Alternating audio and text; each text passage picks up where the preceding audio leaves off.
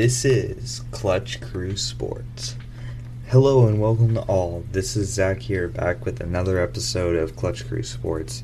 On this podcast, we discuss topics ranging from NBA, NFL, college football and basketball, as well as daily fantasy and fantasy football advice. This podcast is featured on Anchor.com, Spotify, iTunes, YouTube, Stitcher, Pocket Cast, Google Podcasts, and more. For updates about the show, visit our Facebook, Twitter, and Instagram pages at Clutch Crew Sports.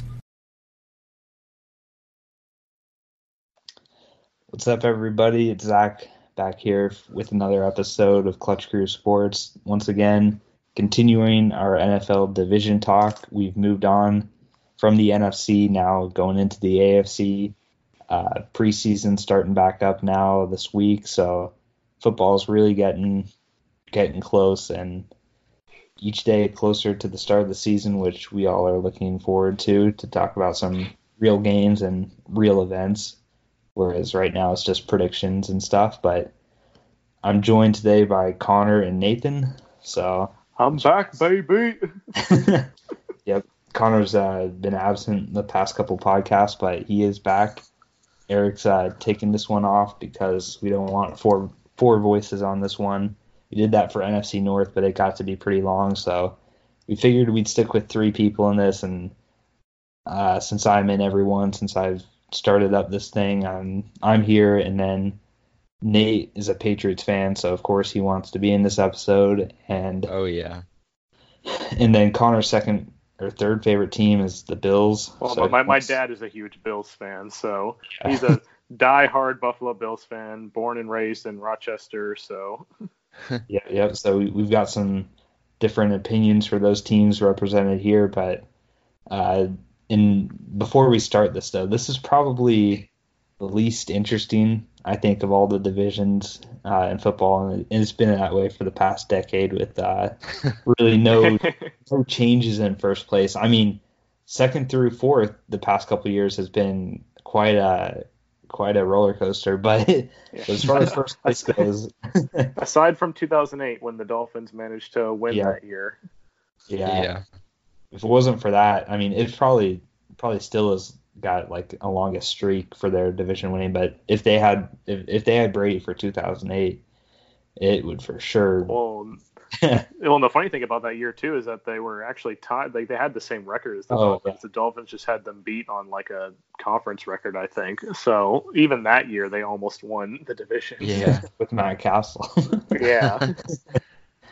But yeah. So for you guys listening on iTunes and such, our rankings for the AFC East.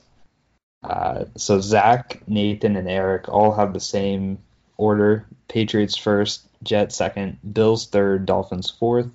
Connor's got the Patriots first, Bills second, Jets third, Dolphins fourth. So some similarities between the two. Really, it's just between the Jets and Bills that is the only sort of debate.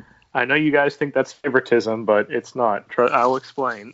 Yeah, I asked Connor before this, was that a loyalty pick or a reason pick? And he said he's got some points, so I'm curious to see. But when I was just going through the projected depth charts and stuff, I'm not the biggest Jets fan, as we'll get to them. I still think that they'll finish second. But let's get this rolling, and let's talk about the Bills first. So, Connor, go ahead and introduce the Bills. Yeah, Buffalo Bills, the ever-suffering fan base of the NFL. This should be an interesting year for the Buffalo Bills. A lot of struggles last year, a lot of quarterback issues last year. You know, they drafted Josh Allen for him to be the guy, but then he went and got injured, and they had to bring in Matt Barkley as backup. Well, he actually played fairly decently in the 2 games. I think it was 2 games he played in last year. And then they had that stint where they had to call in Derek Anderson, who was currently at the time training for a golf tournament. So, so we all saw how that went. You know, that game against the Patriots, when the Bills were actually holding their own, they were actually keeping the Patriots in check, but they just could not make any offense at all thanks to Derek Anderson. So, but pretty much this is actually a team that's quite different this year, at least on the offensive side of the ball. I mean, Josh Allen's still supposed to be the guy, and I know he got a lot of coaching from Derek Anderson last year, but obviously, if you look at their depth chart, there's no veteran quarterback on the team anymore. I think Derek Anderson is still going to hang around like in a bit of a coaching role, but in terms of depth on the team, him, Matt Barkley, and a rookie Tyree Jackson. So there's no veteran leadership at the quarterback position, which could hurt them. Now, running back position is really interesting. They brought in Frank Gore in the offseason, which, he's kind of like Adrian Peterson in the way he seems to be an ageless wonder. I mean, I don't know how the guy's still doing it at age 36 or whatever, but I've heard clips from and seen clips of him at training camp, and he looks good. So, and I think it can really help the Bills with LeSean McCoy, which I'm actually honestly pretty surprised they brought LeSean McCoy back. I'm not sure if they're thinking about trading him. I think I've heard some rumors that they might be trying to trade him because he's taking money. He's got a big contract, and he had a really terrible year last year. I think he had 500 yards rushing, like 580 or something, which is by far his worst year. But all these people out there saying I don't think LeSean McCoy is washed up yet. I think their main issue was offensive line last year, which is the reason why I'll get to this a little bit later with Le'Veon Bell as well. But LeSean McCoy is one of those running backs that needs an offensive line, whereas Frank Gore is the kind of running back that, even without the offensive line, he's going to make a hole. He's going to hard-nosed up the middle. He's going to run over somebody and get a couple yards. LeSean McCoy, as a shifty, shady nickname right there, as a shifty back, he needs a hole to open. If you can open a hole for him, then he's incredible in the open field. But if you can't open a hole, then he's going nowhere. He's just going to get tackled in the backfield or, whatever like that. And LeSean McCoy, the other thing he brings to the table, people didn't really talk about this last year, but LeSean McCoy is honestly probably one of the best pass-catching running backs in the league. Obviously, there's ones that are better, like Christian McCaffrey, Saquon Barkley, Le'Veon Bell. But McCoy is definitely up there in multi-purpose backs. So he can play on third down, which I'll be interested to see how much they use him on third down, considering they brought in TJ Yeldon from Jacksonville. Zach knows a lot about him. Yeah. Who he's a pretty much a third. He's a pass catcher too. Right, he's a third down back. Yeah. But the Bills, they did a lot this season to shore up their offensive line. They brought in Mitch Morse, who is one of the, from what I've heard, he was the center in KC. So he's a really good center, but unfortunately for him and the Bills, he's been having a lot of concussion problems lately. And I think he's in the concussion protocol right now, and it's like his fourth concussion. So despite him being a really good center, I don't know what's going to happen with that.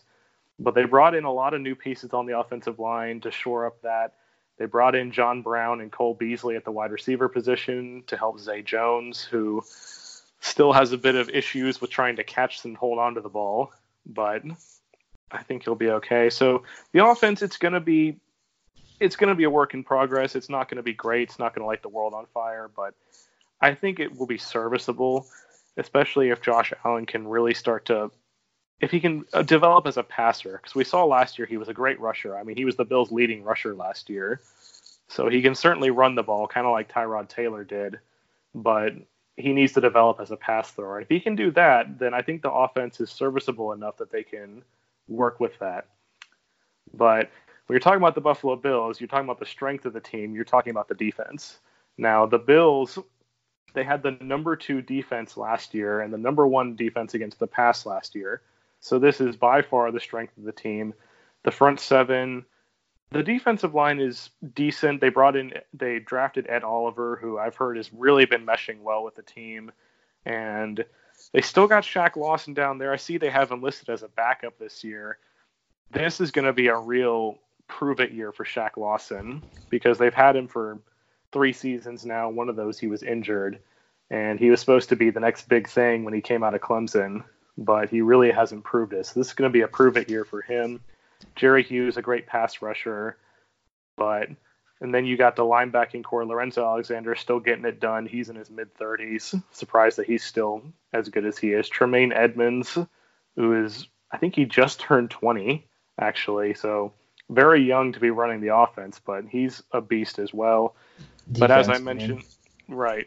But as I mentioned, the Bills had the number one defense against the pass last year. Tre'Davious White and Micah Hyde are outstanding DBs. Jordan Poyer and Kevin Johnson are good too. They're not superstars, but they can get it done. They can pair well with them. So I think the reason why I think they're going to be second this year ahead of the Jets is because the defense is still going to be good. I don't know if they'll be the number 2 defense again, but I'd say they're going to be a top 10 defense for sure. And I think with the improvements on the offensive line and bringing in more wide receivers to help Josh Allen, I think the offense is going to be serviceable enough to where that they can get into second place. I don't think they'll challenge for the division crown at all, but I think they can get into second. If I have to, I'd probably give them a ceiling of probably 9 wins and missing the playoffs. I think if they really want to make the playoffs this year, they're kind of like with all the teams in this division, really, they're going to have to beat New England at least once. I mean, Tom Brady, he's beaten New England, 30, or he's beaten Buffalo 33 times now or something like that. I think the Bills have only ever beaten the Patriots like 3 times since Brady's been there. So they need to beat New England if they want to have any chance of making the playoffs. They still won't challenge for the division crown even if they beat New England. But if they want to try and make the playoffs, get that wild card spot, they need to beat New England. And their best chance is going to be in Week 4. They have the home game against New England in Week 4, and we know New England gets off to a slow start usually. So that they're going to have to take advantage of that game if they really want a chance. So ceiling 9 wins, missing the playoffs. Like I said, I don't think they can get to 10 wins and get that wild card spot. Floor, I'd say they probably have a floor of third place, maybe like 6 wins. If the offense can't keep it together, if the offense performs like they did last year, I don't think they're going to be as bad as Miami, but 6 wins, third place. My dad always likes to joke about Buffalo, how they're never good enough to make the playoffs, but they're never bad enough to get a high draft pick. And I think that's going to be the case again this year, unfortunately for him. So, but I'll let you guys give your thoughts on why you think Buffalo's going to make third instead of second. Yeah, I'll go ahead. So I had a tough time thinking this one through. This didn't come to me just by some of the other ones I just kind of went off my gut feelings and stuff. This one I really had to look deep at between the Jets and Bills, and I definitely think it's going to be a close finish for that second place spot. I would guess right now it'd be a 1 or 2 game difference between the 2 records between the Bills and Jets, but the main reason why I still don't have much confidence is that this offensive line's not that great. They definitely got better, like you said, with the center spot, and then Quinton Spain is a good left guard too, but the tackles are really young. Cody Ford and Deion Dawkins, which, that's asking a lot to protect not Brady, Josh Allen. I don't know why I said that. Yeah, and then another thing, too, is I don't really see a tight end threat on this team. They've got a rookie, Dawson Knox, and Tyler Kroft, who's injured right now.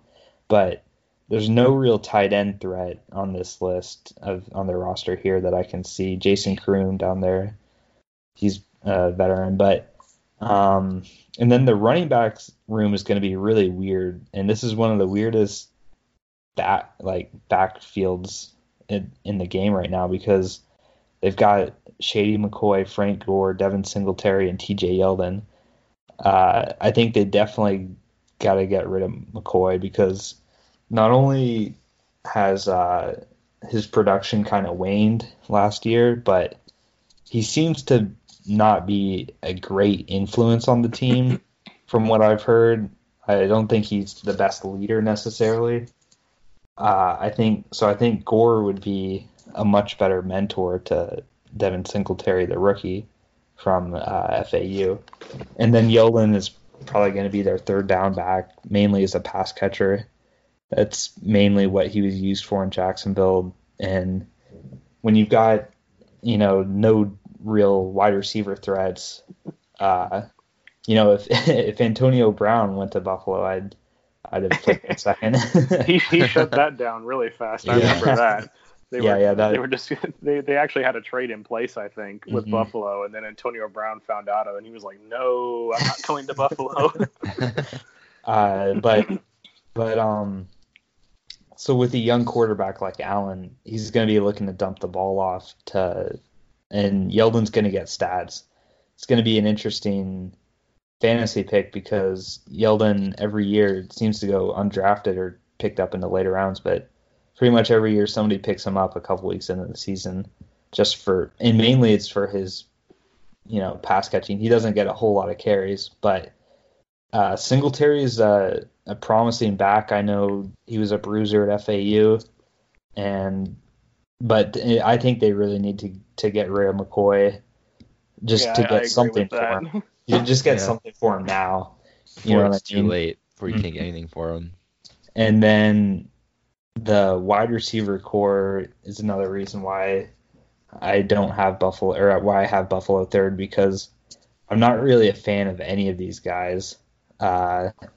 Zay Jones has been in the league a couple years now. I think he was hurt maybe his first year, but not a whole lot of confidence in him. Cole Beasley got a pretty big deal from Dallas, but he's a slot receiver, average, I'd say.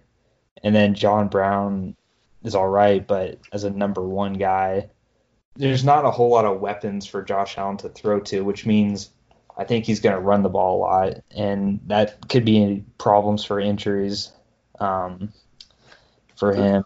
At least he's a big guy. He's big. He is big, and he is a great runner. I'll give him that. But offensively, this team, I don't think they're going to put a whole lot of points up. And then defensively, their secondary is really good, but their front four, I'm not got a ton of confidence in. Ed Oliver is going to be a player to watch for sure, but I don't see this front four putting up a huge sack season. But the secondary is good, like Connor said, with Micah Hyde and Tre'Davious White. And then the linebackers are serviceable. So this team's not as bad, I think, as you might think, but I'll give a ceiling of 8 wins, second place, and then a floor of 5 wins in third place. I don't think they're gonna stoop down to the Dolphins level, but not that bad. Yeah. So that's kind of my thoughts on the Bills. So they're not going to get a super high pick. Like you said, I always felt that way about the Orlando Magic. They never could make the playoffs, but they were never, a top 3 worst team to get that number 1 pick. So they always ended up picking 5 or 6, but it's all about making your draft picks, and this team offensively has not had a whole lot of success drafting. But I'll let Nate give his thoughts. I'm kind of on the same page as Zach here. I think the Bills are not as bad as a lot of people think they are. I definitely think this defense is pretty underrated. I like the Ed Oliver pick a lot. I think Tremaine Edmonds and Matt Milano can definitely get it down to the linebacker level. I think they're both had pretty slept-on seasons last year. And obviously, like we've all said, that secondary is really good. I think the one thing that's going to hold them back is their offense, which, kind of like we talked about, there's not a whole lot of wide receiving talent, which I think other than that, they have some serviceable pieces. It's just, like Zach was saying, I don't recognize any of these tight ends. I think I've heard of Tyler Kroft, but he's hurt, so obviously that's not a great situation to be in. And I think these wide receivers is kind of underwhelming to me. They've all been in the league for a little bit, and they haven't really done much of anything. I am really interested to see this running back situation. I know we've talked about it a lot, but obviously LaShawn McCoy is a superstar here. But like Zach was saying, I think he's getting he's at the point where I could see him having a down year this year stats-wise. And at this point, I don't know if you won't be better off seeing what your other guys have in terms of I'm really excited to watch Devin Singletary and see what he can do. I think a lot of people didn't follow him in college because he played at FAU, kind of smaller school in Conference USA, but he put up 54 touchdowns total over his junior and senior years combined once he got the starting job. So the talent's definitely there. I've watched him live. He's strong, fat, really fast for his size. So I'd like to see him get some carries this year and see what he has. If he can continue having that success in the NFL.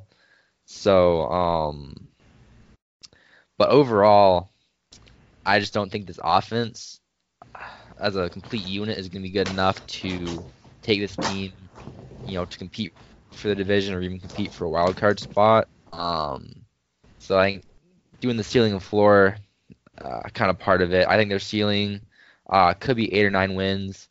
I went back and forth between them and the Jets as my second and third teams. I think the Jets have a little bit more talent on paper, at least. So that's why I picked them to finish second. But I could easily see the Bills finishing second instead. And then floor-wise, I could see them, at 4 wins too. But I don't see them.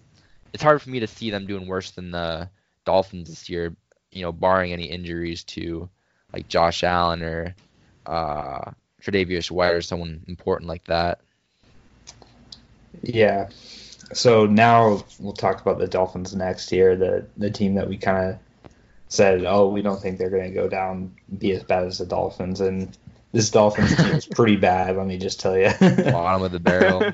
Yeah, they're going to be really competing for a top draft pick. Yeah. Oh, yeah. The tank for Tua thing. They seem to be linked to Tua. That's already been more than any I saw that team, hashtag last year with him and with Dolphins jersey edited on.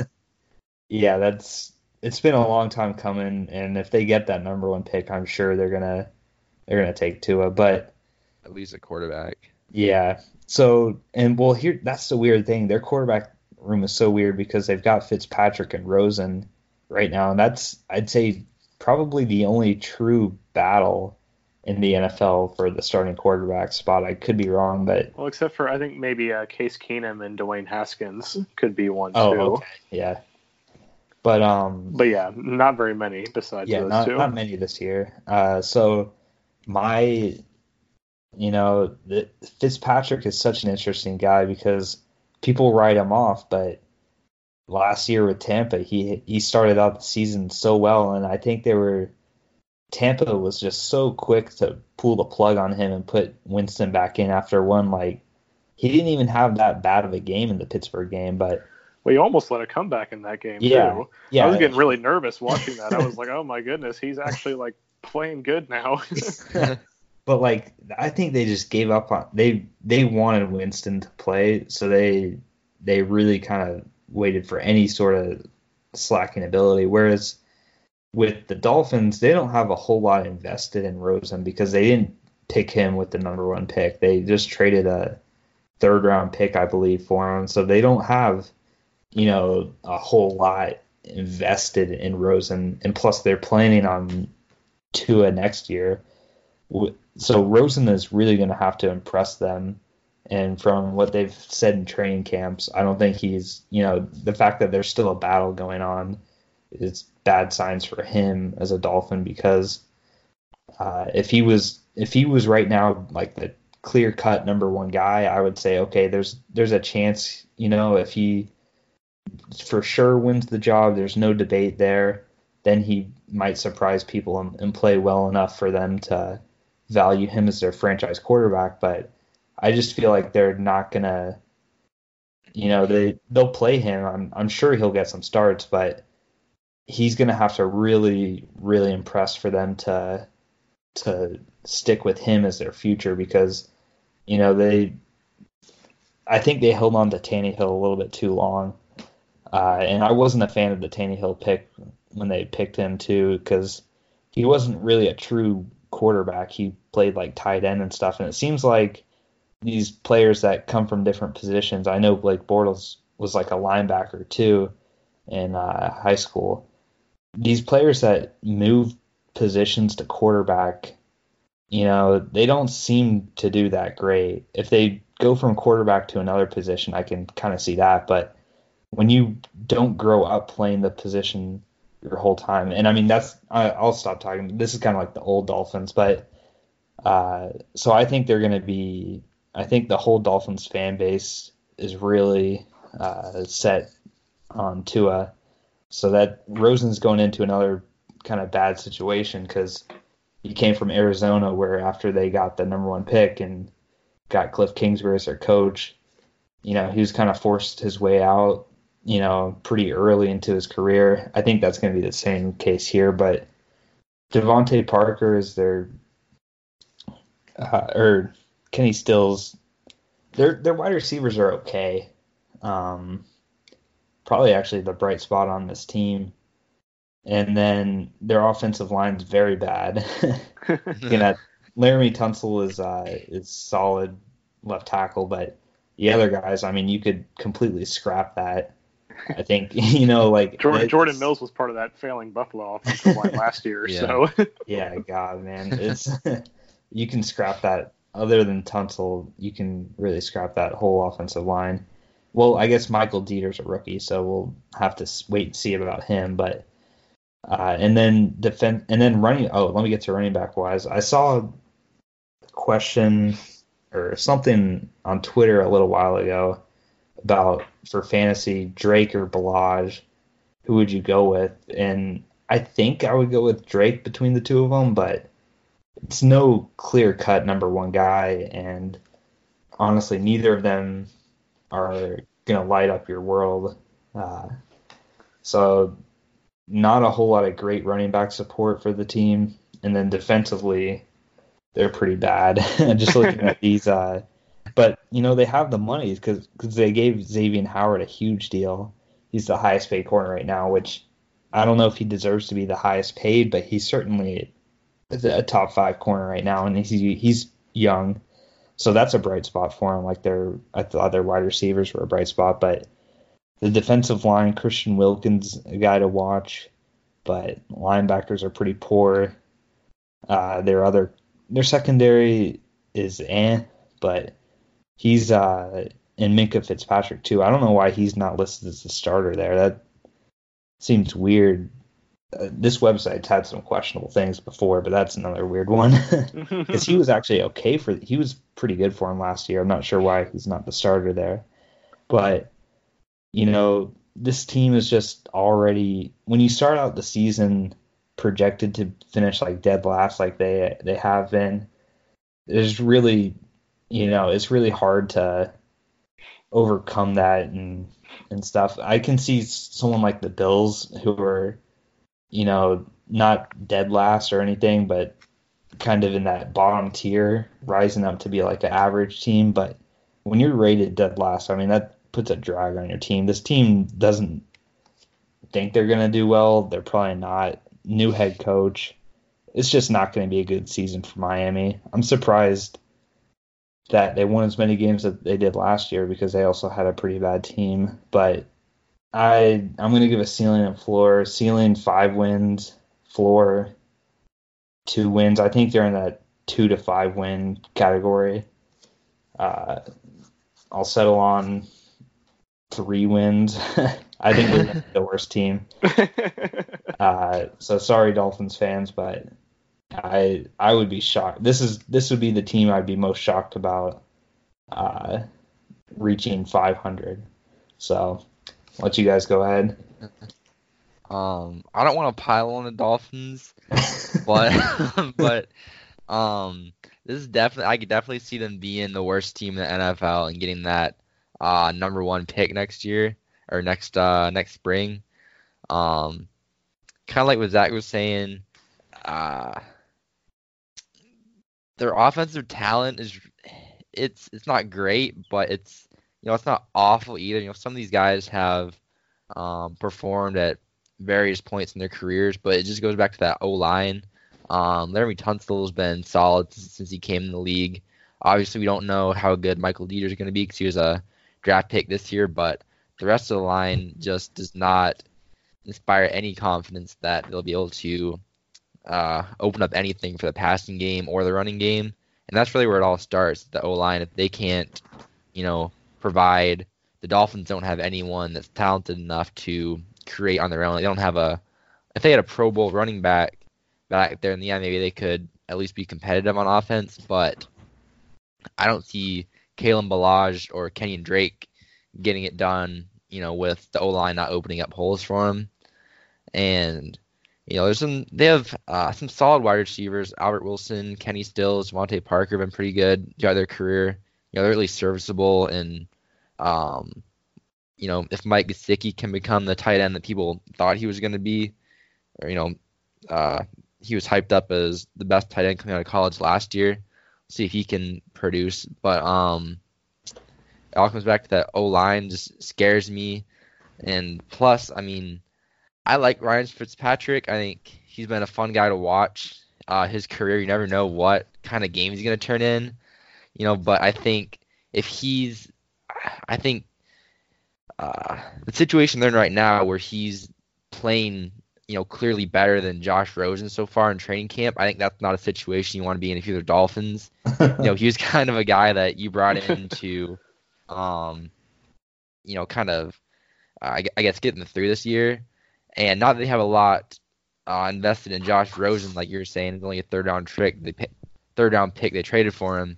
It's not ideal when he can't, at least show in training camp throwing on, 7-on-7s that he's better than Ryan Fitzpatrick, who's been on, 10 teams in 10 years or something like that. Well, let me check that. I don't probably not exactly. No, yeah. Like exaggeration. No, I do want to just see what his Let's see, Buffalo, the Rams, the Bengals, Bills, yeah, got those three. Okay, so he started with. I'll go in order: the Rams, Bengals, Bills, Titans, Texans, Jets, Bucks, Dolphins. So 8 and 14. He never stays at a place more than his longest stint was in Buffalo for 3 years. That's the longest, but mostly it's just been 1 year at each team. He just goes from team to team. Kind of like Sam Bradford. Yeah. Yeah, he's been all over the league. I think he finally retired, actually, though. Bradford? I thought he was retired for a little bit, and then Sam Bradford. Yeah, Sam Bradford. Yeah, I think he's retired. Retired in honor of Hall of Fame. Okay, I was gonna say retired in the Hall of Fame. What? Whoa. Okay. Maybe Oklahoma's Hall of Fame, but he's an unsigned free agent right now. Who knows what's gonna be? Yeah. Hey man, he's been racking in that cash on those 1 year deals. Oh, so yeah, he's financially set. But back to the Dolphins here. Back to the Dolphins. So that's the quarterback situation's not an enviable one to be in, to say the least. And I won't say too much about their defense, but that's not, there's not really anyone besides maybe Christian Wilkins. We'll see if he can produce his rookie year. And I do think Xavier Howard earned that contract they gave him. I think he's been a little bit underrated just because of how bad the Dolphins have been. He doesn't get as much hype as Ramsey and some of these other guys, but I think he's a great piece to have out there at cornerback. But other than him and Wilkins, and maybe if Kiko Alonso can keep being a serviceable starter, I don't think this defense has a whole lot of talent either. So I think it's gonna be a long year for Dolphins fans, unfortunately. The ceiling would be, I guess I'll go with Zach on this one with 5 wins. And floor probably at 2, with the number 1 pick in the draft after being the worst team in the league. So it's kind of where I'm at with the Dolphins.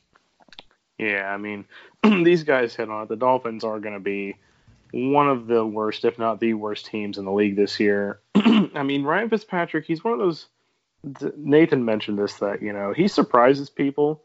He can have these really good games out of nowhere. One of those 3 wins that the Bills have had over the Patriots here since Brady was there. One of those, Ryan Fitzpatrick was at quarterback, and he led a huge comeback in the second half. So who knows which Ryan Fitzpatrick is going to show up. I'm with Zach that I don't think Josh Rosen will be here longer than a year. If he is, then he's just going to be a backup because, they didn't bring him in to be the guy. So, but I mean, I'll like Zach said, I'd see him playing a few games this year if Fitzpatrick turns back into the old Fitzpatrick, because he has these games where he'll completely light the world on fire and throw for like 5 touchdowns, but then the next week he'll throw 6 picks. So, like, I think the most fantasy points I've ever gotten out of a defense was when I had the Kansas City Chiefs defense going against the Jets, and Fitzpatrick threw 6 interceptions against them, and the Chiefs defense got like 35 points for me that week. I remember that. Yeah. Zach remembers that week because it's the largest loss I've ever handed him in fantasy football. Oh, it was bad. It was bad. It was like 190 to like 70 something or something. Like my team was like brutal. It was really bad because Connor had like his best week he's ever had. I had like 4 players over 30 points.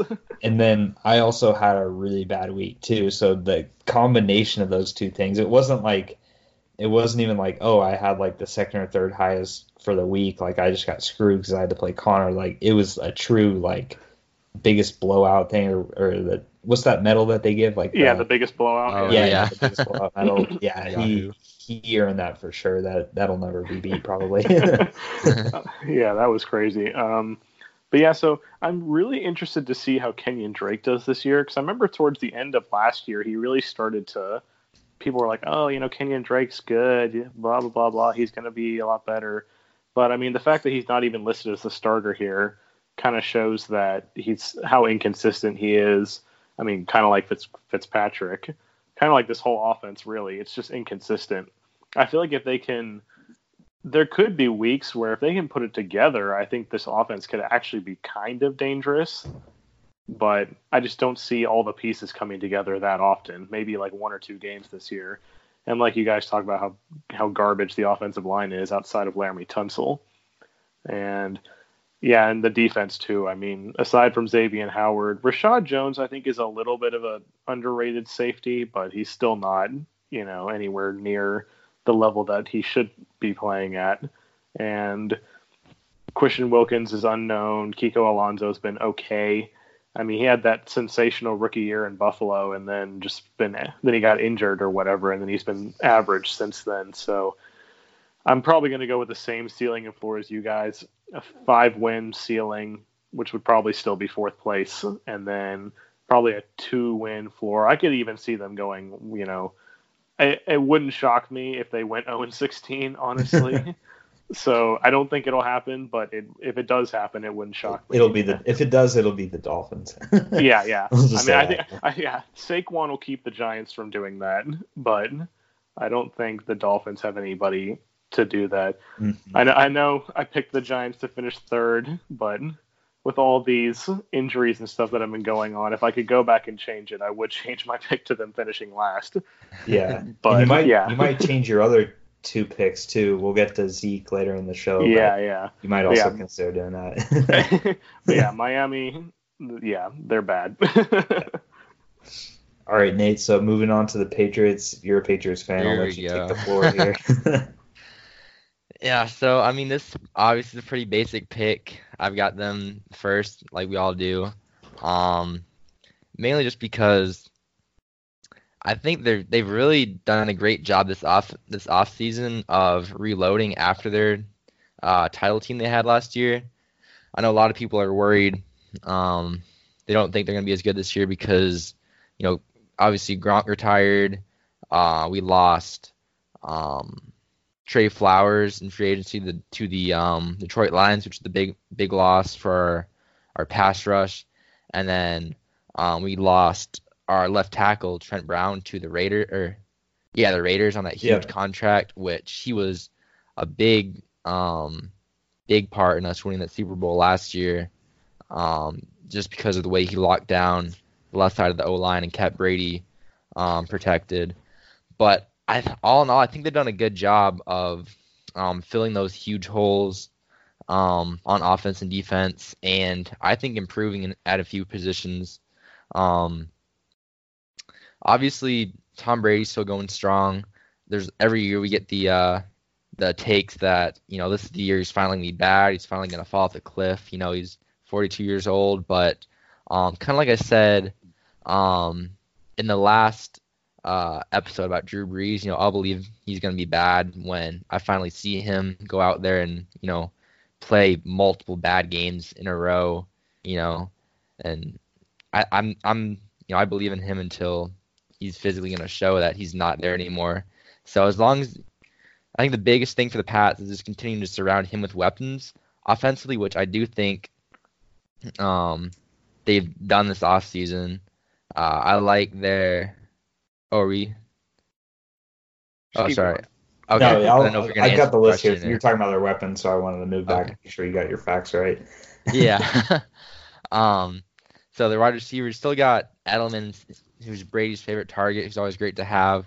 But I'm really excited about the addition of N'Keal Harry in the draft. I think he's gonna be a big time wide receiver out of Arizona State.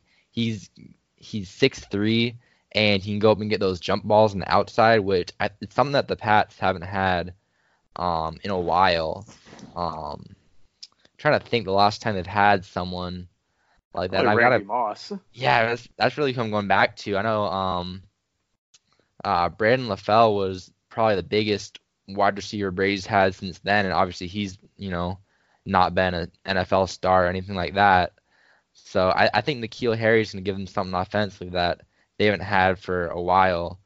So he's a big weapon for Brady. You bring back Philip Dorsett, who was a solid contributor last year, and if Demaryius Thomas can get healthy and even be kind of decent, not even all the way back to his Pro Bowl level, but just contribute, he's another big receiver out wide that could help a lot this year. So I think the wide receivers are in position to kind of make up for the lost targets, the lost production from Gronk retiring. Yeah. And then we had a question here from Ron Agers about the Patriots. Shout he out. says, yep. His Twitter is Sport World Order, all caps. But his question is, will the AFC East be locked by the Patriots by Week 10? So this is by Week 10. Played 9 games, some teams 8. Yeah. Pretty much halfway through the season. My personal answer to this is, in all of our heads, it's going to be a lock, but mathematically, it definitely won't be a lock, just because the Patriots, I'll give them a couple losses this year, probably 4 losses or so, but most of them will be in the early weeks. So, halfway through the season, they might be sitting at like 5-3 or something like that. And in no division or no world at all is 5-3 a lock to win the division. So that's kind of my take on it. But in all of our minds, they're gonna be the lock because they're already the lock going into the predictions. I don't think anybody's, the betting as far as like the Vegas odds. I'd be shocked if there's any division favorite more than the Patriots to win their division. I mean, they're the conference favorite, Super Bowl favorite too. So that's my take on it. You guys can go ahead. Yeah, I mean, it's just too early for really anybody. I mean, if you had said something like, "Well, they have it locked up by week 14 or something," then yeah, maybe I'd say yes. But week 10 is just too early. I mean, like Zach said, in our heads, unless something unforeseen happens, in our heads it'll be, oh yeah, New England's already got this locked up. There's no competition here. But Ray, you said mathematically, and how you also talked about how the Patriots are notoriously slow starters. They peak at the right time. They peak later in the season and in the playoffs when they need to. So you're right. They might be going into Week 10 with like a 5-3 or a 6-2 record or something like that. So I highly doubt that they'll have it locked up by then.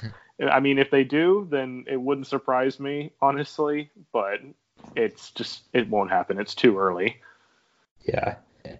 Yeah, I'm pretty much on the same page here. I think for sure, obviously, they're going to win the division, but as mathematically is too early for anyone to, I think, clinch a division. So, just looking at this team here, I've got a question for Nathan since he follows the team.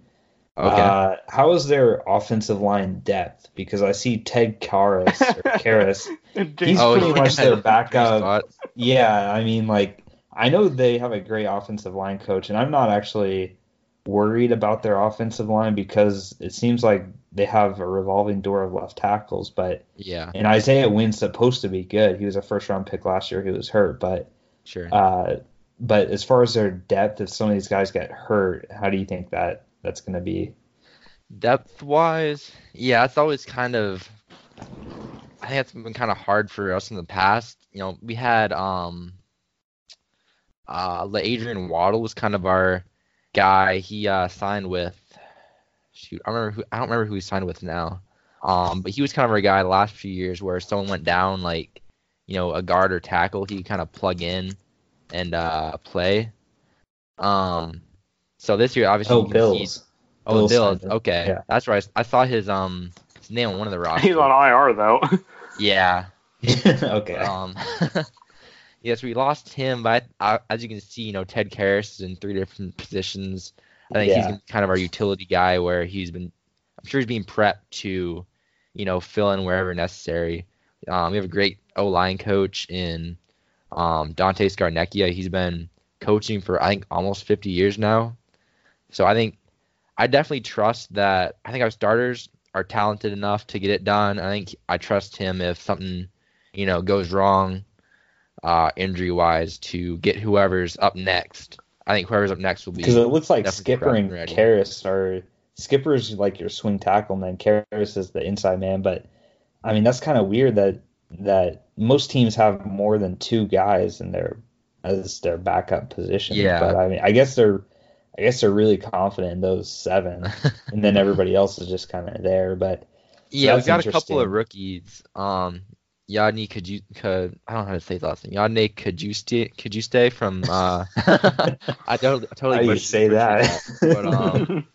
But I think he was from West Virginia, and I don't even attempt the other guy's name. Froholt from Arkansas. Hajalt Froholt. Yeah, Jalte. That's probably Maybe. very wrong. I apologize, but Yeah, he starts getting some starting reps. I'll have to learn how to pronounce that for sure. But I think those guys are probably technically backups as well. I know they're rookies, but they'd probably be thrown in there too if we had some injury needs. But Yeah.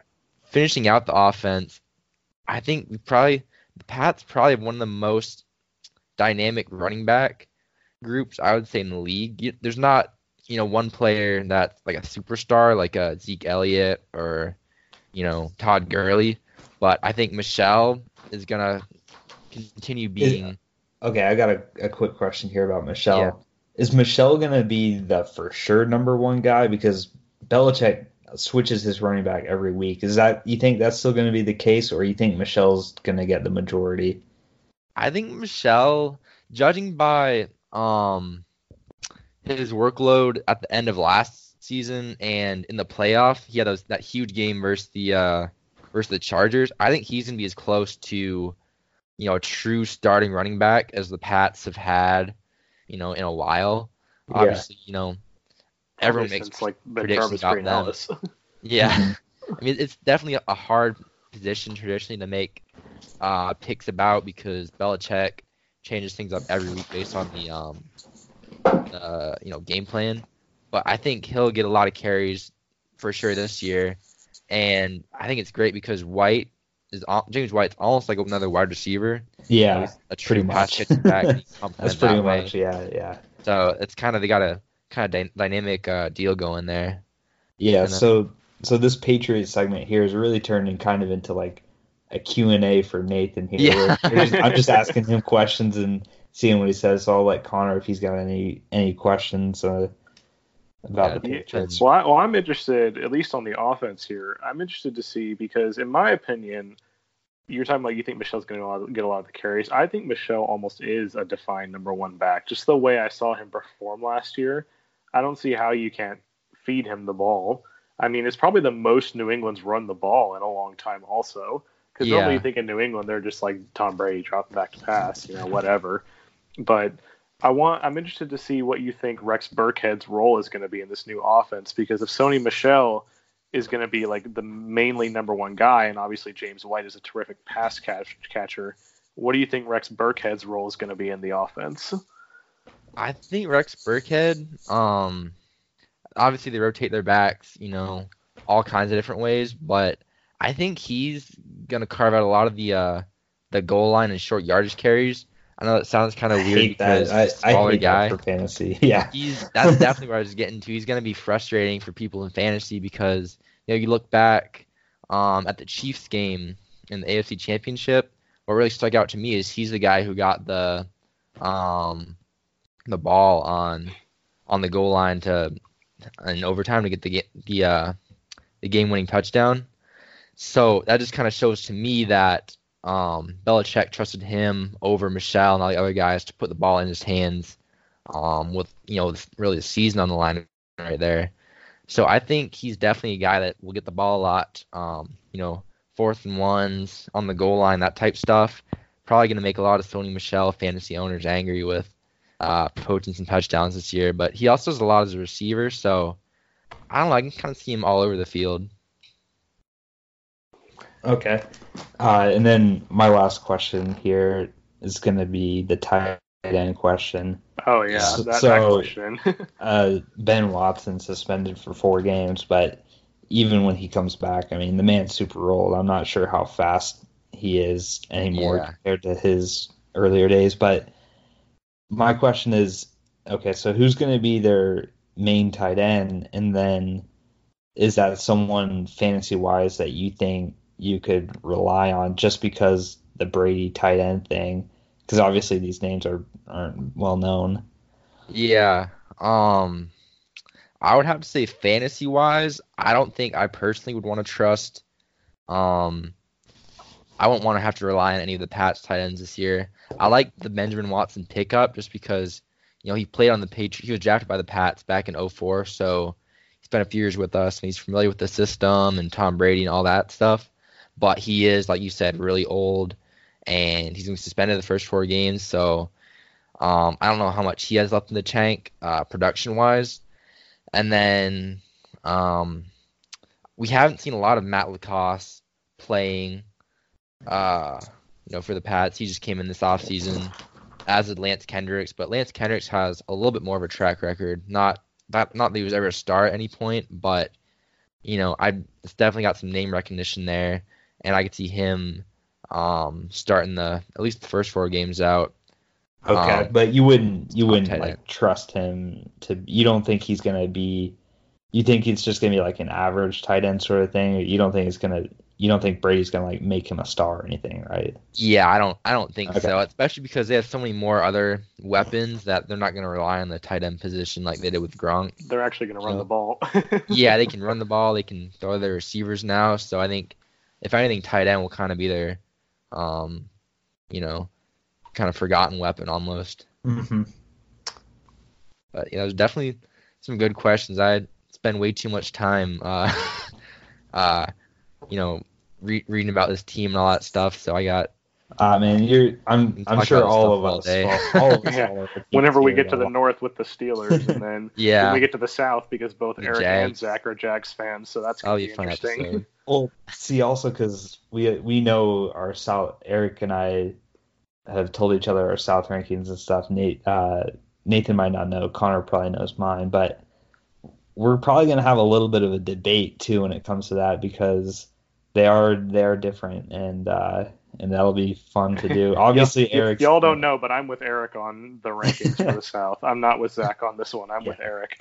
I think Nathan will be on my side just on the fact that he usually picks the same picks as me in these things, but it's usually Eric and I, and then you. I'm not going to spoil where our picks are, but Connor did predict our picks right, even before we told him. I had a gut feeling about when we'll get to that, but I had a gut feeling that I was like, I think I know what Zach's going to do, and I think I know what Eric's going to do. Yeah, as a family member or cousin, he knew what we were going to think, but. Back to the East. Back. I'll have this one. We've got one more Twitter question. Connor, if you have any more questions you want to ask him before the Twitter one, then we'll go to the Jets. Yeah, no, I mean it's pretty. Okay. I think we pretty much covered Yeah. everything because I mean we know about the defense.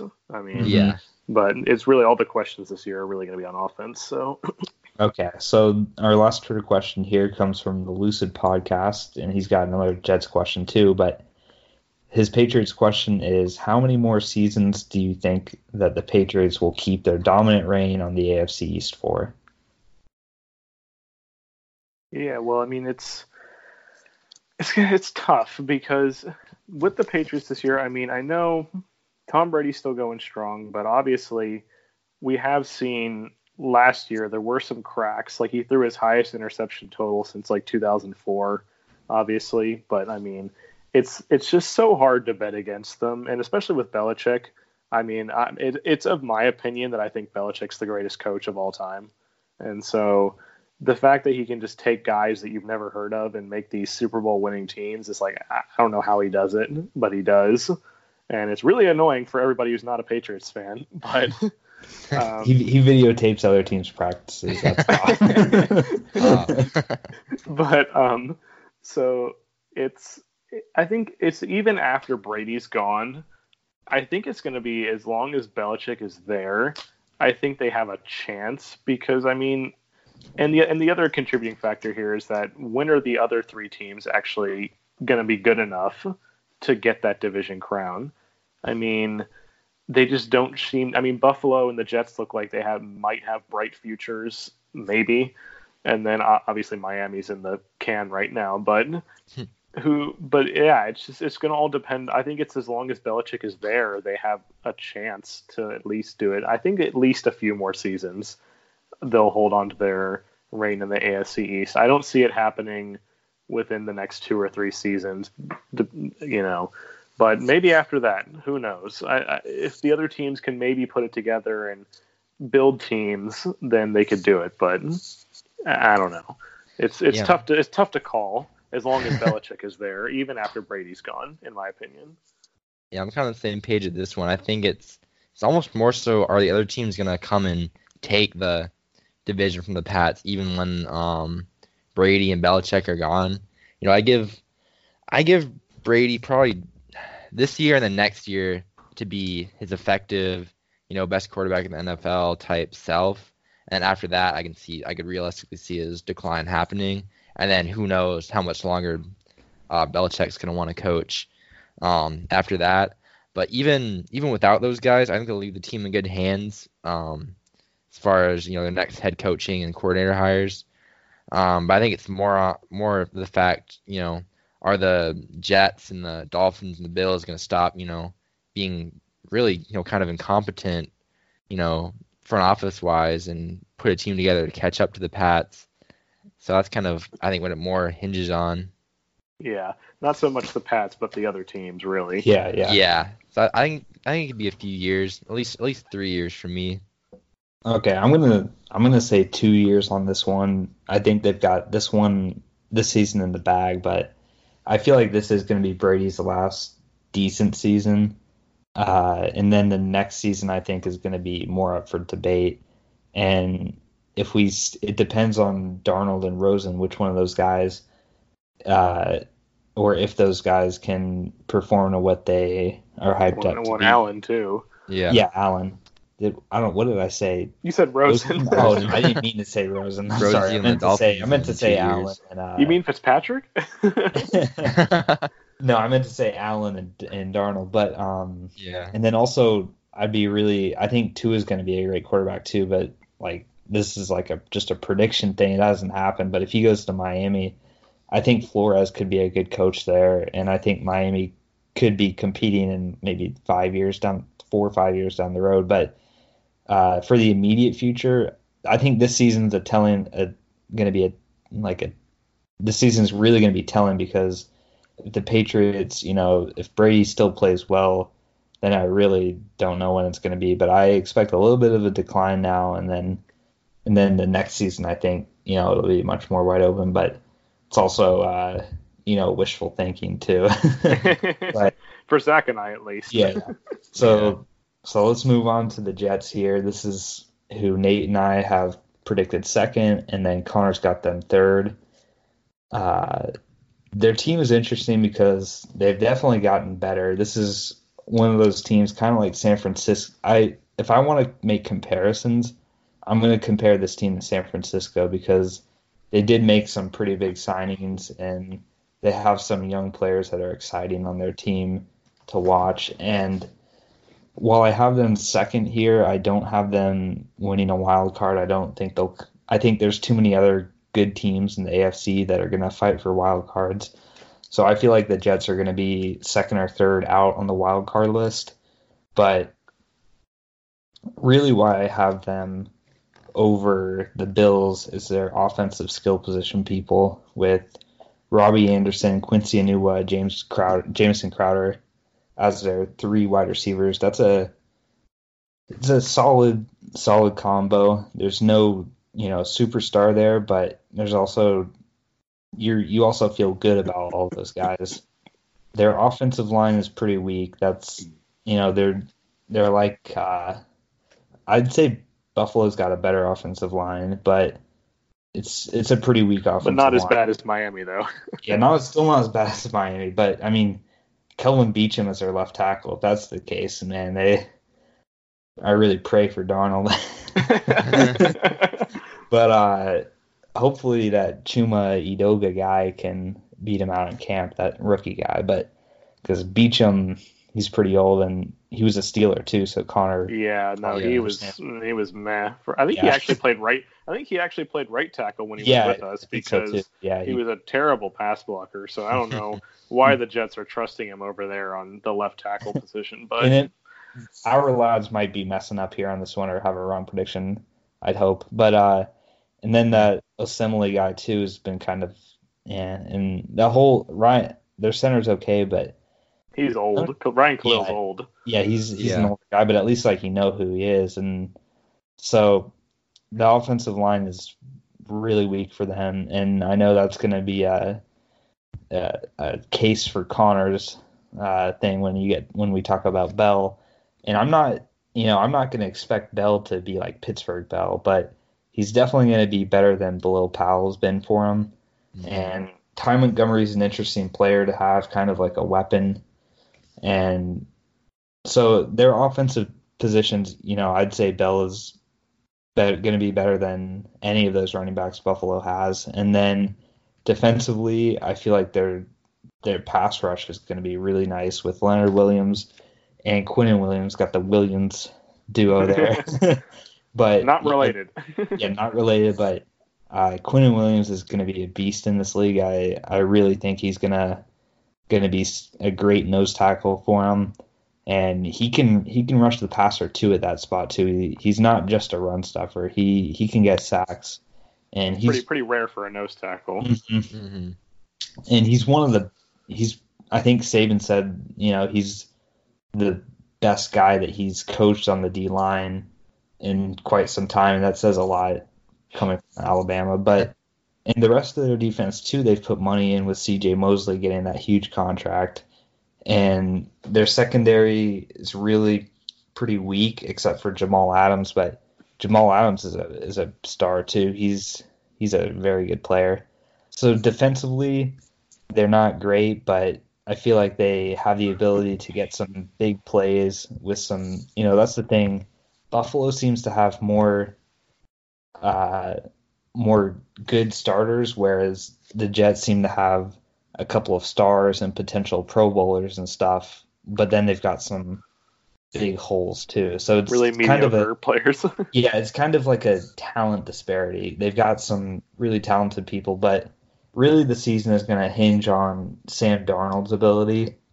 And I'm not a huge Sam Darnold fan. People really overrate this guy. But I felt I felt he was a better prospect coming out of his junior year at USC, and I think he regressed a little bit his senior season there. So that kind of concerned me. But he was, the Browns were wise to pick Mayfield ahead of him.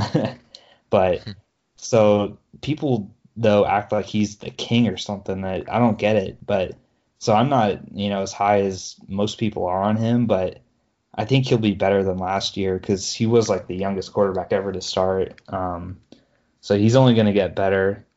And like I said, this team's not gonna be competing for the division or by any stretch, but I do feel like with the amount of stars that they have, that they're gonna finish second. But ceiling floor, I'll give a ceiling of 9 wins, making a wild card somehow, but that's not my prediction. And then the floor, I'll give them third place with like 6 wins. So I think they're in that 7-win spot, 7 maybe 8 for the Jets. But I'll be curious to hear what you guys think. Well, the Jets for me, I mean, Sam Darnold. Yeah, I'm with Zach. I'm not sold on Sam Darnold at all. I mean, I do think he'll be a little bit better, but I don't know.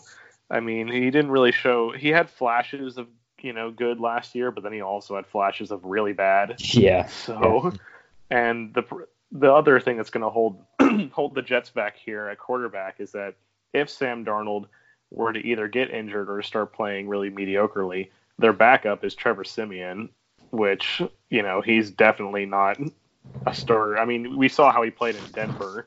He was pretty mediocre, and I don't know. The quarterback's going to be an interesting position for them, especially if Sam Darnold struggles, because Trevor Siemian is not the guy by any stretch of the imagination.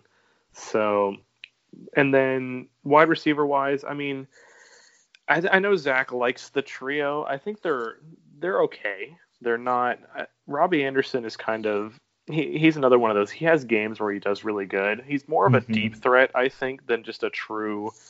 He's not going to be. I don't think he's a number one guy. I think Quincy Enunwa would have to be the number one guy because I think Robbie Anderson's more of a number 2, kind of like a deep threat, and obviously Jamison Crowder's a slot receiver. And then Le'Veon Bell, I mean, I saw him. I was sad to see him go at first, when he decided he was going to do his holdout and everything. But after the way he acted, I really wasn't sad to see him go. I mean, him and Antonio Brown both. I'll get to that when we talk about the Raiders. But, I'm kind of glad both of them are gone. Their toxic attitudes in the locker room and everything. And, yeah, so I think I'm with Zach. I don't think he'll be as good as he was in Pittsburgh at all. I mean, the offensive line is it's going to be what takes him down because his running style is he gets the ball and he waits for a hole to open and then he bursts through that hole. And I just don't think those holes are going to be there really ever for him to do that. Because I remember I think it was the game against the Chargers a few years ago when he got that game-winning touchdown. I was praying that they weren't going to hand the ball off to him because I was like, please don't hand the ball off to Le'Veon Bell on the goal line because he's not a hard-nosed runner. Like, he's not going to get that 1 yard if you need it. He somehow got it. I don't know how. I guess the Steelers' offensive line did a good enough job to do that. But, I mean, it's not the kind of runner he is at all. He's never going to get you the he's never going to be a goal line back, which means if you need like 1 or 2 yards, you're not going to hand it off to him. You saw that too in the playoff game against Jacksonville 2 years ago too, right? Where he couldn't convert the 4th and 1s, but yeah. So I don't know why they didn't just QB sneak with Ben. Yeah, there was a lot of questionable coaching calls there. that I don't want to go back to that. Yeah. That was a lot of poor coaching decisions in that game by Tomlin and Todd Haley. But yeah, Le'Veon Bell. I just don't think he's going to – I think we can talk about him right now we had the question on Twitter, if Zach will go back to it. Oh, yeah. With, he asked, how big of an impact will Bell have on the Jets? I mean, I don't think it's going to be too big, honestly. I think he's going to be underwhelming. I think they're going to expect more from him than he's actually going to put out. I think as a pass catcher, I think he could have an impact. But just as a rusher, I don't think he's going to have a lot of impact at all. Because with the offensive line troubles and the way he runs, I don't think it's going to happen. I think he's going to kind of be like how Christian McCaffrey was his first year in Carolina, where not terribly good rushing stats. They also had Jonathan Stewart at the time, but not terribly good rushing stats. But I think he'll put up some numbers in the passing game for sure, because Le'Veon Bell could play wide receiver if he wanted to. He's that good of a pass catcher. So. But that's just my thought on his impact. I think he'll have an impact as a pass catcher, but not as a rusher. I'll see what you guys think. I kind of agree. I kind of have the same idea about or opinion about Bell. I think pass catching wise, he's gonna make life a lot easier for Sam Darnold because he will be there to get all the dump off passes and screen passes, and he's definitely talented enough to make something, out of those short passes in space, pick up yards after the catch. But as a rusher, I don't think he's gonna be bad this year per se, but by the standards that everyone kind of associates with Bell when he was in Pittsburgh, you know, all the stats he put up there rushing, I think he'll have a down year by those standards for sure. So I think impact-wise, he'll definitely be an upgrade over, Bilal Powell and Elijah McGuire, but I don't think we're gonna see him like challenge the, to be the rushing champion or any of that type stuff this year. For sure. Yeah, I like about the Bell topic. I definitely agree with both of you guys, but I feel like his pass catching, thing is going to be the difference maker for the team. Like with Darnold, young quarterbacks like to have a safety valve, and he's going to be a pretty good safety valve for him. But as far as rushing stats go, he's definitely going to have to adjust, and then also he missed a whole year too. So you really don't know how that's going to be, but he's an upgrade, and I don't think they overpaid for him because No, he didn't definitely not. He didn't get as much as he wanted, and so it's I think it's a good move for him. They had so much cap space to spend, so I don't think he's gonna be the reason that he takes them over the top of Buffalo, but he'll contribute, I think. So. Yeah, I mean, you're right that they definitely didn't overpay for him. I mean, had he not acted like a jerk, he would have made a lot more money had he stayed in Pittsburgh. But, yeah, and taking a year off, and especially since he gained weight in the offseason, too. I mean, some reports had him at like 260. So, Eddie Lacy style weight here. So, and then just quickly touch on their defense. I mean, the front, the Williams pair will be good. CJ Mosley's good. But and Jamal Adams. But outside of that, the defense just does not impress me at all. I mean, I think it's gonna be a rough time for them. And one thing that none of us have mentioned on any of the teams throughout this episode, but I think kicker Chandler Catanzaro is pretty inconsistent as a kicker. Yeah. So I don't know if I think they might have some Chicago style problems with that at the kicker position. That's a liability. Yeah. Yeah. So I think that's why I'd give them a ceiling of like 8-8 probably, and second place missing the playoffs. And then the floor of maybe 6 wins in third place. So not too big of a disparity between 6 and 8 wins, I think, for the Jets for me. Yep. So since Connor's back here, we haven't had a true Connor current events section in a little while, but that's back. Next time Eric's back, we're gonna make sure to get a rant because it's been a while since we've had an Eric rant. But we're going to the AFC West, so he has a rant plan for that. Okay. From what I think we all kind of do. But yeah. I won't spoil it, but yeah. Yeah. Okay. But we'll make a comment below on what you think it's going to be about. Yeah. My laptop here needs some juice, so let me go and grab my charger. But Connor, you can start talking about the NASCAR results. Yeah, I mean, Watkins Glen, one of my favorite. I didn't get to watch it, but it's one of my favorite tracks because it's a road course and there's actually right turns. Such a foreign concept in NASCAR, but right turns. And another Chase Elliott with the win at Watkins Glen. I was pretty surprised by that. I've never thought of him to be a road course guy. I mean, there's a lot of the really good drivers in NASCAR, like, Jimmy Johnson back when he was winning his championships, Kyle Busch, Joey Logano. They're good on every course, even road courses. But then you have these drivers who there are some drivers who really specialize in them and some drivers that are better than others. Like Denny Hamlin's one of the guys. He's really good on road courses. And probably because he's so good at Martinsville, a really short track, he knows how to get the braking and the timing right in the tracks. So I was pretty surprised to see Chase Elliott win the race. I mean, judging by his points, it looks like he led most of the laps, and he might have won some of the stages. And then the second and third place don't surprise me. Truex and Hamlin are both good on road courses. I got to give another shout out to my boy Matt DiBenedetto, another top 10 finish for him. So all the teams out there need to take notice of this guy and give him a ride, because I'm going to keep advocating for him to get a good piece of equipment underneath him. So give him a ride. Well, yeah, man. And so I just plugged in my charger, so I'm back here. I heard you talking about him and how you're a fan. Definitely, like, I'd say tweet at him or something, because actually we had Eric tweeted a picture with Ronnie Harrison with a couple people that he met with. And surprisingly enough, he actually retweeted that to his page, which is pretty cool. That's our biggest, celebrity tweet thing. But I'm a big fan of Harrison too, and so he's not a guy that's like super popular or big right now. So I definitely say, like, follow him on Twitter and comment on his post or something. But yeah, that's a good idea. And also, one thing I want to mention very quickly also with NASCAR is we're getting close to, I think there are 4 races left before the Chase.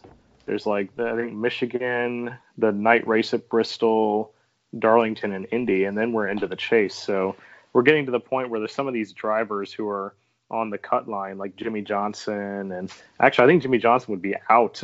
I don't know if he'd be out of the playoffs right now.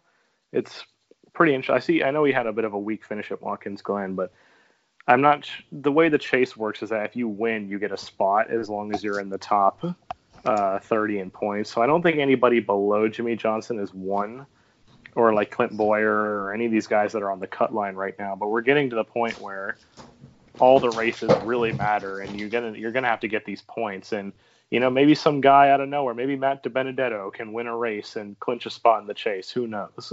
It's the beauty of the new Chase system, unlike the old system where just because you won, it didn't mean it guaranteed you a spot or anything. But if you can win, then you can get in. Yeah, so, I like that rule. Yeah, I like it too. When it also throughout the playoffs, how they split the playoffs up into 4 different rounds. But one way that you can guarantee you go on to the next round is if you win. So there'll be guys that'll be 80 points or whatever out of a spot in the next round, but then they'll win the race and that gets them in. So it puts a big emphasis on winning, which is good. Mm-hmm. So now we're going to move on to some Tennessee Volunteers basketball news that I'll let Zach talk about here. Yeah. So I literally just saw this right before we started, and it just got announced before we started our podcast. But Keon Johnson, who's going to be in the class of 2020, so he's not going to play for Tennessee this year, but then next year he'll play as a freshman. He was deciding, and I have seen a little bit of news on him before. Back they had, his list kept getting shorter and shorter. Like they'd say he's down to 8 teams, now he's down to 6 teams. But I didn't really follow it or bring it to much attention because I didn't, it's still such a big list. You can't really, hold your hopes on like a Blackshear thing, and he's down to just 2 or 3 teams. But he did decide to commit to Tennessee, which is big news for the team. He plays a shooting guard position, so he's gonna replace a guy like Jordan Bowden on their team right now, who's gonna be a senior and graduate after this year. But I definitely can't complain or anything. He's a 4-star, number 27 in the class. And he was the top-ranked guy from Tennessee, so it's good to see that the Vols are, holding down their territory of Tennessee with competing with a school like Memphis, who traditionally gets the big recruits. And it looks like he decided over Ohio State, which makes it even better. Yeah. So definitely, I know my friend Mark won't be happy about that, but yeah, that makes it even sweeter too. Does it make up for Kerry Blackshear? Here's the thing though: is Blackshear is a a 1-year player for sure. This guy's got the chance of playing a couple seasons. So, and then another thing too, I've got on my phone, not necessarily on the website, but it says here that Tennessee has the 5th best class in America for the season currently. So, oh wow, that's a huge huge shift from the past where they've signed lower tier guys and stuff. But since they've had 2 tournament runs the last 2 seasons, and Rick Barnes committing to Tennessee, signing a contract extension there, I think it's really culture change. Since, from football to basketball. Yeah. So it's a good news story for Eric and I and Connor too. Yeah, so. I always pull for them because I know my whole family is from around the Knoxville area, so yeah, it'd be kind of bad if I didn't. So and plus they're not in the same conferences as your right. Yeah, they're not competing against UNC and Appalachian State, so they. I can pull for them, and obviously my mom is a alum of the University of Tennessee, so that also gives me incentive to pull for them. But yeah, I like with Instagram, right? Yeah, but it's really interesting, like you say, a culture change, because Tennessee forever has been a football school. I mean, we talk, you got these schools that like Kentucky's a basketball school, UNC's a basketball school, Alabama's a football school. But Tennessee had been a football school for a long time, and it's really interesting just to see the shift now to where they're kind of focusing a lot more on men's basketball, because they had a great women's basketball team for a long time, but now they're finally starting to make moves in men's basketball. And I know, unfortunately for you and Eric and the rest of our family, their football team is really going downhill. So yeah, it's good to see that their basketball team is kind of making up for that. Yeah. Move on to the last topic here. We mentioned it before. The big story in the NFL right now, contract-wise, with Ezekiel Elliott, and this is mirroring Le'Veon Bell of last year, where he said he won't play without a new contract. And this is going to be interesting because obviously Ezekiel Elliott, he's still under contract. This isn't like Le'Veon Bell, where Bell was just franchise tagged, and it was a situation like that. We hear about it all the time with players being tagged, then they're not going to play if they get tagged and whatever, because they want long-term contracts. But Zeke is still under contract. He's still under his rookie deal, and so which why he's not making a lot of money right now. But the progression of contracts, since running backs don't have a long life in the NFL, they have their rookie contract for 4 or 5 years, depending on how good they are. And you then get that 5th-year option too if you're a first-round pick, right. So but then your second contract is supposed to be your big contract, like the one where you make all your money. And then your third contract is you're still around, but you're not really too much of a superstar anymore. So it's interesting that he's talking about this right now and not next year when his deal is actually going to be up, because he's still under contract. He's still under his rookie deal. So, and Jerry Jones, the other interesting part is that Jerry Jones has said that, we don't need Ezekiel Elliott. We don't need to be dealing with all this drama. We can win without him, which I don't know if that's entirely true. I mean, if Zeke Elliott does sit out the whole year, I would have to go back and change my NFC East to picking the Eagles over the Cowboys. Sure, yeah. We talked about this back in the NFC East, that none of us think that Dak Prescott can carry the team. So I don't know if they're going to give him a deal or not. I'm interested to see what you guys think, if you think they're going to really commit to giving him a deal, or if Jerry Jones is going to stay true to his word and let him sit out. And if he'll stay true to sitting out. Yeah, I think this is a pretty sticky situation for Zeke, because I don't think holding out is a smart move at all, just with the way the running back market is right now. Obviously, Todd Gurley kind of reset everything with that deal last offseason, but then everyone saw, he got hurt last year, and now, he might not end up living up to that huge value. I think a lot of these teams now are going to be wary of giving that. It's going to be back to before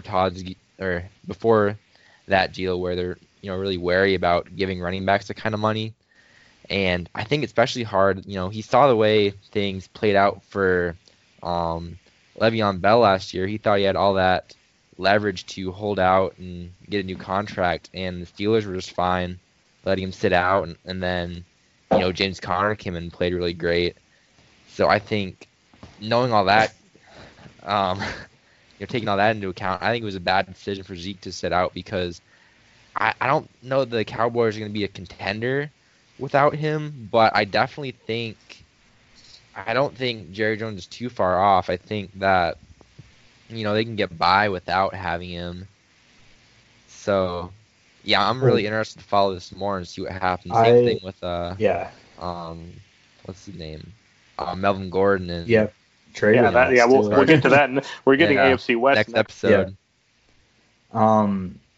This is an interesting thing because he wants more than Todd Gurley made, but reading here that they're offering him more like Le'Veon Bell money, which he's not going to accept. It seems like he wants to get the most money. That's the thing when you're these guys, like, you might not necessarily be the best player at that position, but when your contract's up and you're a free agent, like, you're going to sign the newest deal, the highest offer. But the thing is that the Cowboys have all the leverage here, kind of like Jalen Ramsey. Like, he's under contract for 2 more years, so I don't think Zeke will hold out. That's my gut, but I mean, shoot, I didn't think Le'Veon Bell was going to hold out either. That's why you picked him in fantasy. Yeah. So I was screwed over by that. So I'm definitely not going to play any. I'm not going to, risk my chances and lose out on a first round pick again in fantasy. But it's this is just descent for the Cowboys, and the Cowboys also, I know Jerry Jones tends to reward guys that go to camp, and since Zeke's been holding out, I feel like now their focus is going to be on paying Prescott and Amari Cooper, and it'd be interesting if he gets traded now. I haven't heard any talk about that, but it just seems like these I don't think anybody would give up enough for him. Yeah, right. But if somebody, has a lot of money and needs a running back, I could see it, but I just don't know what team that would be. So it's really going to be up to Zeke. He knows, he's got the power to show up, and he's going to be losing out on a lot of money if he doesn't, getting all these fines accumulated, and then he's still on his rookie deal, which is, not a whole lot. So if I were him, I would, as a running back, I would try and get that Le'Veon Bell money. Make sure it's a lot of guaranteed, because that's the thing, is it's not like the NBA contracts, which are all fully guaranteed. Like the guaranteed money is really where it's at in these NFL contracts. But we'll know more as time goes on with this thing. This is just kind of a developing story. But with that being said, guys, we'll wrap this podcast up here now, and thank you to everybody listening. Thank you to Lucid Podcast and to Sport World Order for coming up with these questions. I know we just posted this morning, the question thread, so we didn't get a whole lot of feedback on it, but next time we'll be sure to put it out earlier, and we really appreciate you guys asking these questions. And for the Steelers one, we'll kind of, when we get to the AFC North, we'll put that as like how the Patriots were, like a Q&A thing. We'll ask Connor questions, and then the Jaguars one will be a fun one too when we talk about the South. Eric and I will have a little debate going on. So then the West is going to be really fun to talk about. So stay tuned. We've got some good episodes lined up for you guys. And we got the least competitive division out of the way. Yeah. This is the least competitive, least interesting one. So Sure.